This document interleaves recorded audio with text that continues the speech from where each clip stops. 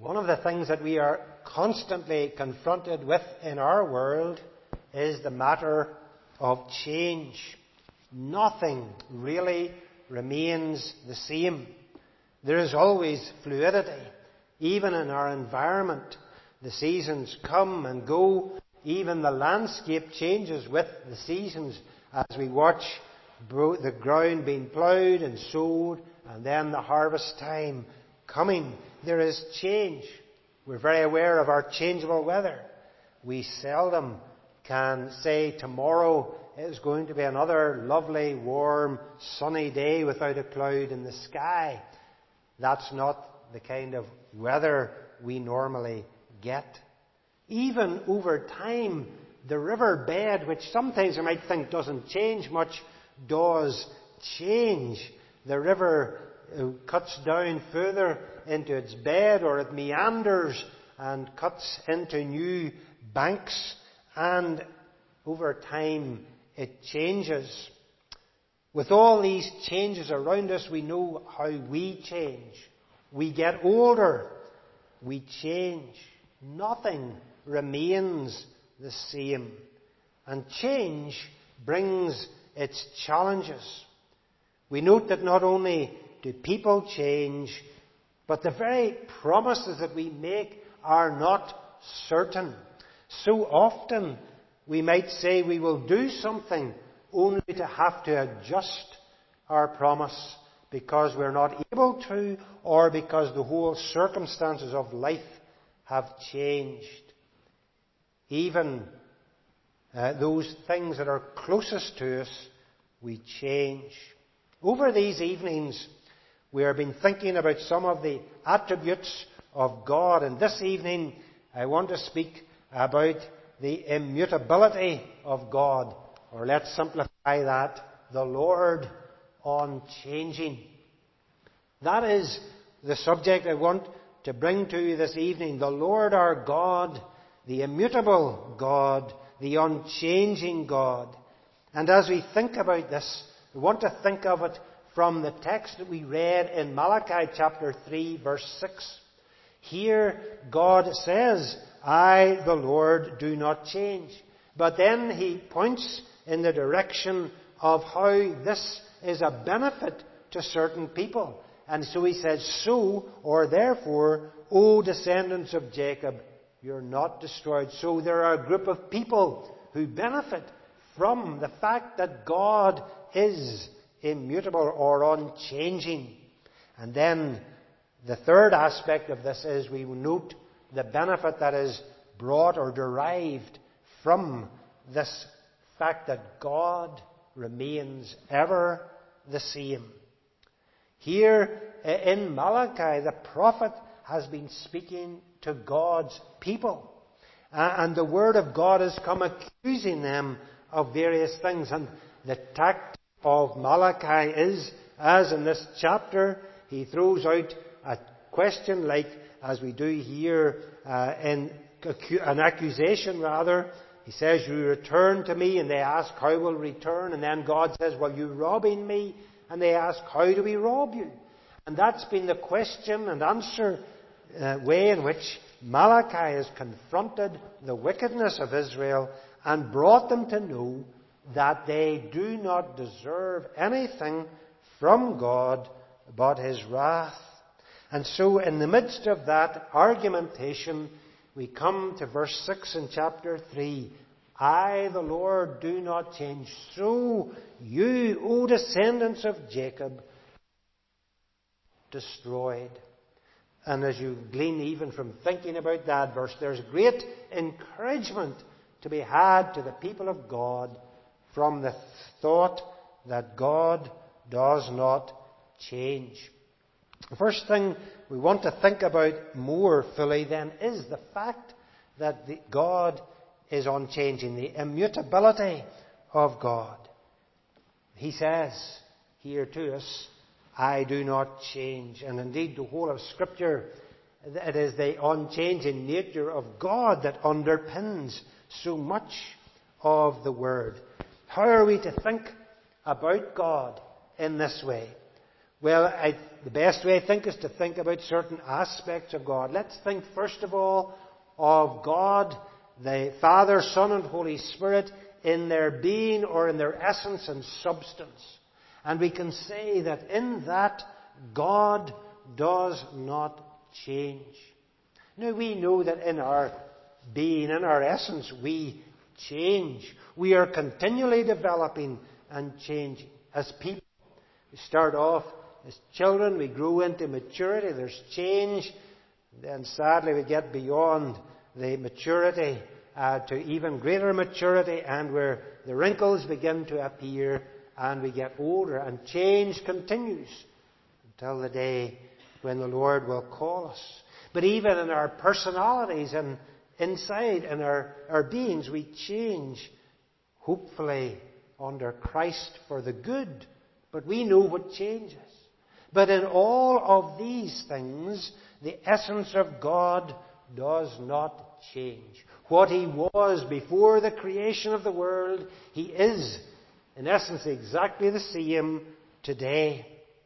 He is the unchanging God. Or we could look at this matter from the point of view of His attributes. And perhaps this is the point where it is most helpful to us. We can say, for example, that God does not change in His power.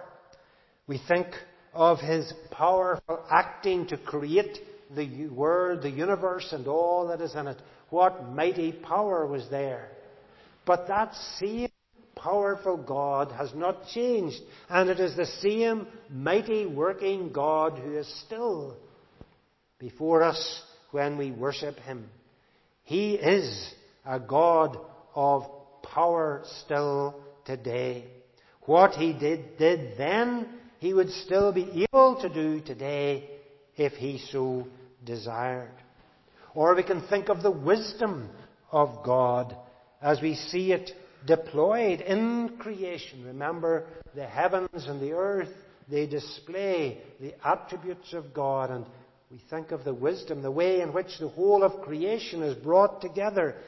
God has not gained in wisdom, nor has He lost anything in wisdom. As men and women, we know what it is to learn and to gain in understanding and wisdom. We also know what it is sometimes to fail in wisdom, to have less understanding and be weak. But our God is unchanging in all of these things. Another thing that we might say is that He has not changed in His justice. We can think of how we see Him in the Old Testament dealing with godless people, with wicked men. And of course it's something that many in our world cannot grasp, that God in wrath punished the godless. Israel took over the nations of Canaan. Why?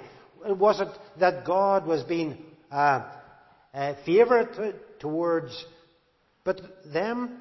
Well, yes, in a way, but those nations rejected God.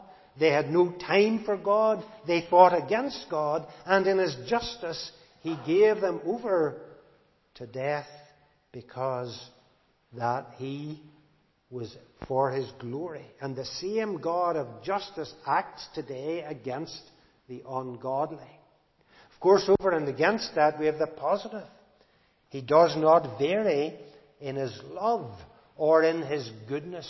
The generosity and the benevolence of God the Father is the same today as it has always been. When we see Him in the Old Testament caring for Abraham and being with him and guiding him, it's the same loving Father who guides and directs today.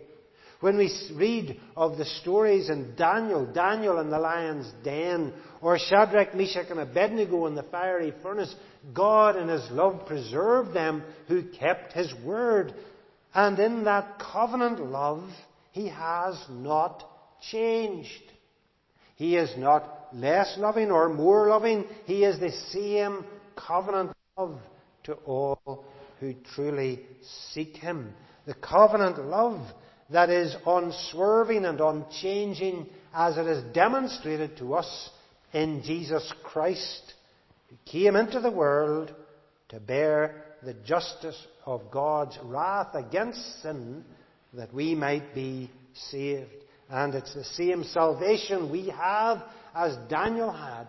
Daniel looked forward to Christ, for the unchanging God had already set in eternity that that would be how sinners would be saved. So the Old Testament believers looked to the Messiah. We also look to the Messiah because of God's unchanging covenant love to His people. We could say that that love, that covenant, is unchanging. If God doesn't change, then His covenant does not change. His plans do not change. We take our plans and we come against an obstacle and we have to adapt them and maybe amend them. Not so with the power and the unchanging God. What He purposes, He carries through. For He has the power to do so, and it doesn't change. In some places in the Scripture it does refer to God. There's one place it talks about changing His mind, but that is not changing His mind or changing His plans as we think about it. It is simply God working with people, and we need to be studying that passage. But He is unchanging.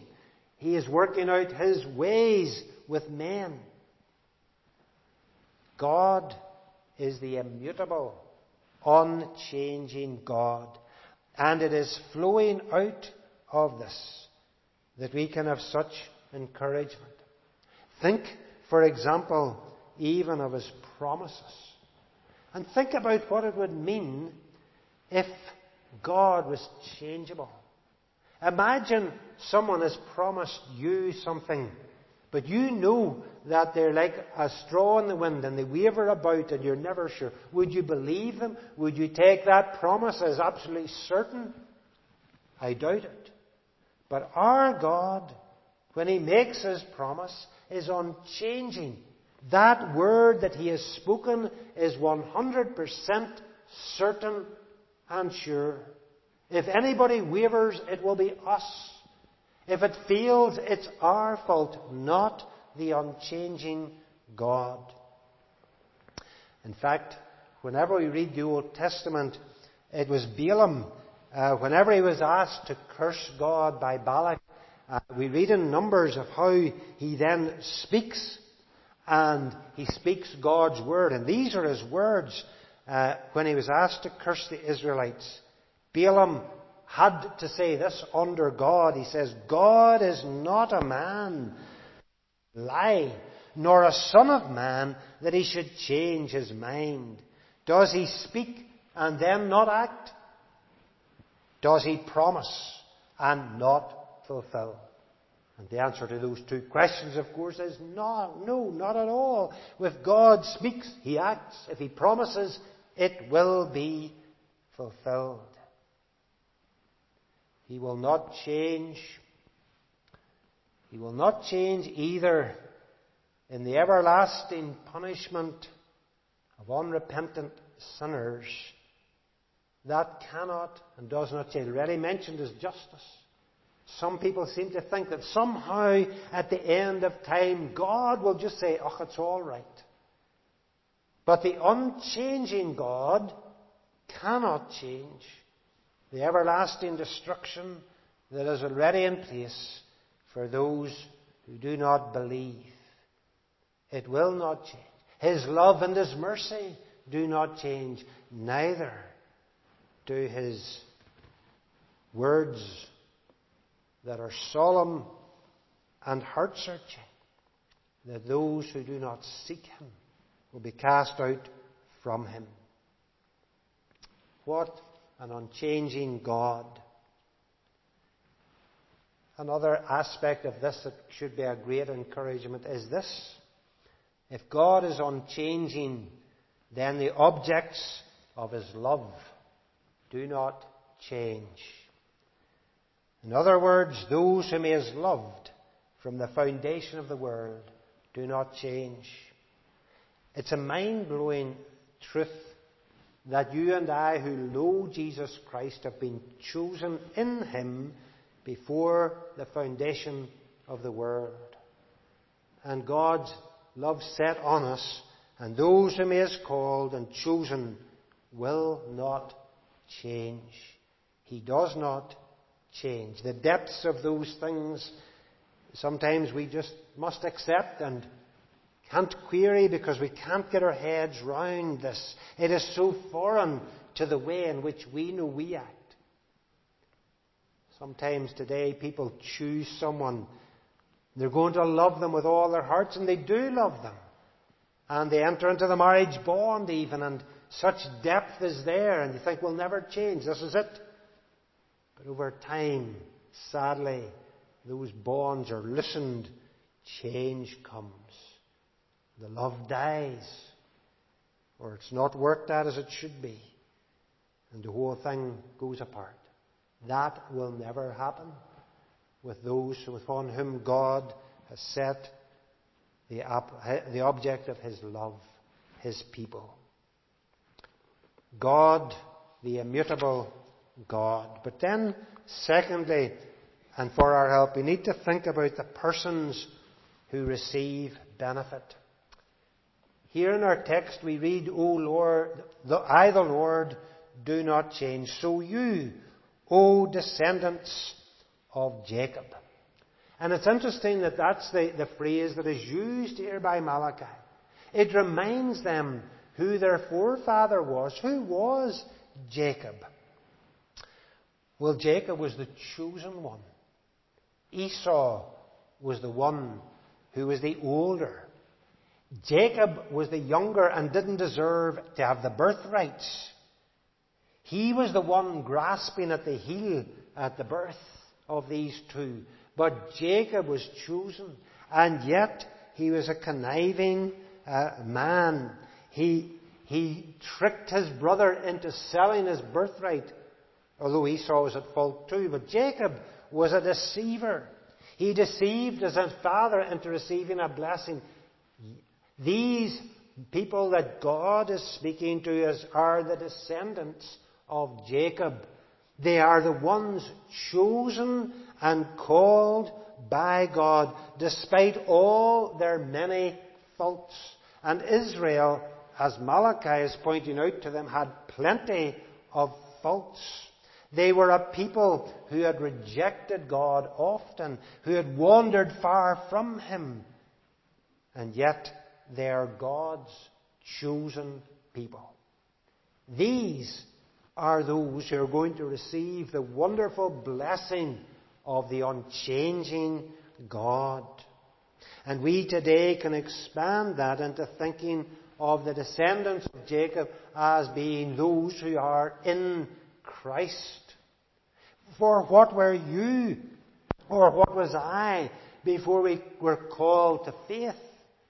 We were Jacobs, every one of us, deceivers and selfish and thinking only about our own way.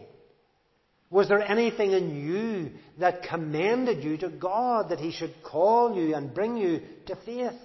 There was nothing. And you know your sinful heart that there was nothing deserving of God's call upon you. But He has loved you and called you. You're a descendant of Jacob by faith in the Lord Jesus Christ. You have come to know God, to worship Him and to serve Him. And yet, even as a believer, you look at your life. If you're honest with yourself, and you must say, what a miserable Christian I am. So often you stand on the very precipice of sin, and it's only by God's almighty grace that He holds you from dropping over into terrible and utter sin. He grasps you and holds you back. These are the people, you and I, who gain much from the unchanging God, who has set His love upon us. It is out of our spiritual poverty that we call upon the Lord, because He has loved us, because He sent His Son to die for us. And if you would be one to benefit from the unchanging nature of God, then you must be in Christ by faith. Not just acknowledging Jesus as the one who came as a Messiah, but actually believing in Him, handing your life over to Him, as I said this morning, resting all on Jesus for salvation. Depending absolutely nothing on yourself, for you have no good to present to Him. Yes, we are all, as it were, descendants of Jacob when we come to God through Jesus Christ. And we can rejoice today that there are descendants of Jacob by faith, the seed of Abraham, in every nation, tribe, language around the world, and others are yet finding the mercy of God. And when they come to the Scripture, they'll be able to say, isn't it a tremendous blessing that God is an unchanging God. An unchanging God. He does not waver nor go back. He doesn't fluctuate in any way. His word is absolutely sure. And it is from that thirdly we want to note the benefit that is received. What is the benefit that is received? Well, here from Malachi we read that so you, O descendants of Jacob, are not destroyed. Why were they not destroyed? Because God, in His unchanging nature, had chosen them to be His covenant people. And He had set His love upon them. The Israel of God were His people. And though they have not walked in His ways, He's going to discipline them and bring them back that they should be His. If God had changed, He might well have destroyed them in His anger at their sinfulness, in His frustration at their ongoing, perpetual denying of Him and leaving His ways. You can picture that in a relationship. Perhaps there are two people, maybe have a family, and they begin well, but one of them keeps going off, and the other says to him, look, you're doing what is wrong. And in love, he keeps trying to bring him back. But eventually, patience might wear thin with human beings, and we would say, well, if you're going to persist in this, then I've nothing more to do with you. And sadly, that's the way some people do act with family members and with other friends too. If you're persisting in wrongdoing, I want nothing more to do with it. We change. The love is gone. How wonderful that our God does not change. And although we must frustrate Him again and again and again, what benefit we derive that He does not change. His love to us is ever new. And so when we come to Him, we can be assured that His promise that doesn't change is for us. Despite the fact that we are Jacob's, descendants of Jacob, we won't be cut off. We will not be consumed or destroyed by God, because through Christ we've been made His own, and we're called to Him from the very foundation of the world. What a tremendous benefit that is to the soul of man who knows God. That doesn't mean that we will go out and simply live selfish lives for ourselves. That's to show no understanding of God and His love. It is to say, well, I don't really appreciate God at all. Rather, to understand this, will mean that we will delight in God. We will want to serve Him. We'll be drawn ever closer to Him. We will listen to His promises and say, this promise is for me. My Saviour will never leave me nor forsake me. And no matter what I have done wrong, I can put my back to it and say, God is forgiven, and I can begin again to seek, to change and live to the glory of God. What benefit there is to know that when we read the Scripture, this Word is unchanging, and every generation that comes to it, the same truth will apply to them. How true a blessing it is then to know the unchanging God.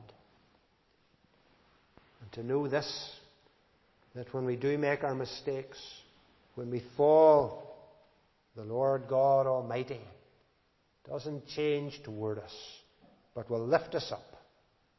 He has defeated Satan, and in our hearts and minds we know, though we don't deserve a thing from Him, He keeps us from destruction when we look to Christ.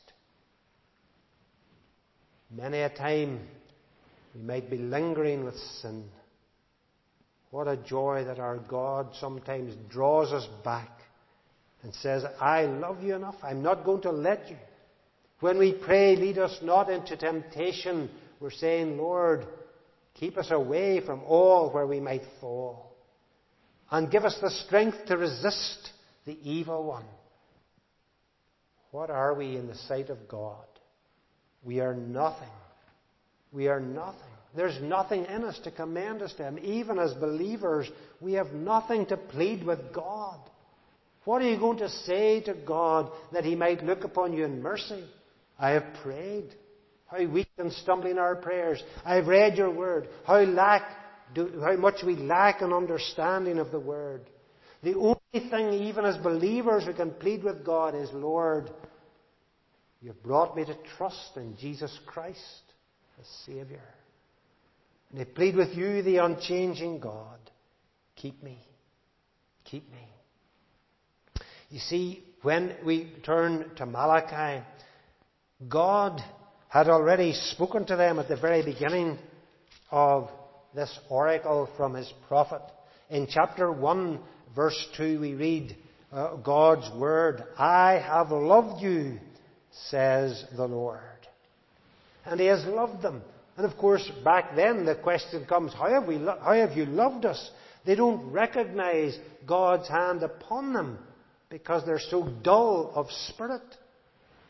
I wonder, has that been your case and mine at times, that so slow to recognize God's love even in the ordinary things of life? But He has loved us, and in His unchanging care over us, He will keep us to the end of the earth. Meditate upon God as the unchanging God. Think about the fact that He is the same yesterday, today, and forever. We can say that, but if we really thought about it, think about what that means for the people of God who will receive benefit from it. His word is sure and certain. What He has spoken, He will truly prove. And may we then derive the benefit of encouragement to the soul to bring honour and glory to His name.